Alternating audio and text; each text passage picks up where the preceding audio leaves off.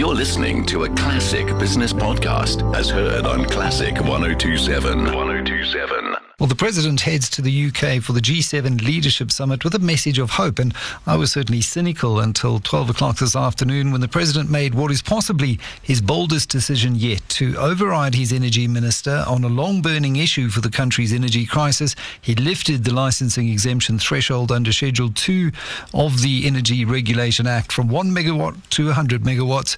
And Busi Mavuso, CEO of Business Leadership South Africa, is on the line. Welcome, Busi. This is something that BLSA has been lobbying for some time now. What's your reaction to the announcement by the President?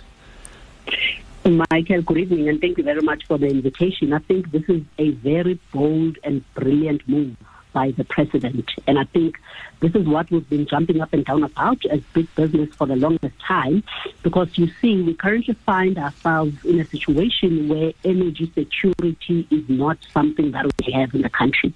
He's at the G7 tomorrow, and he has told us that he's going there to try and get investment from, our international companies.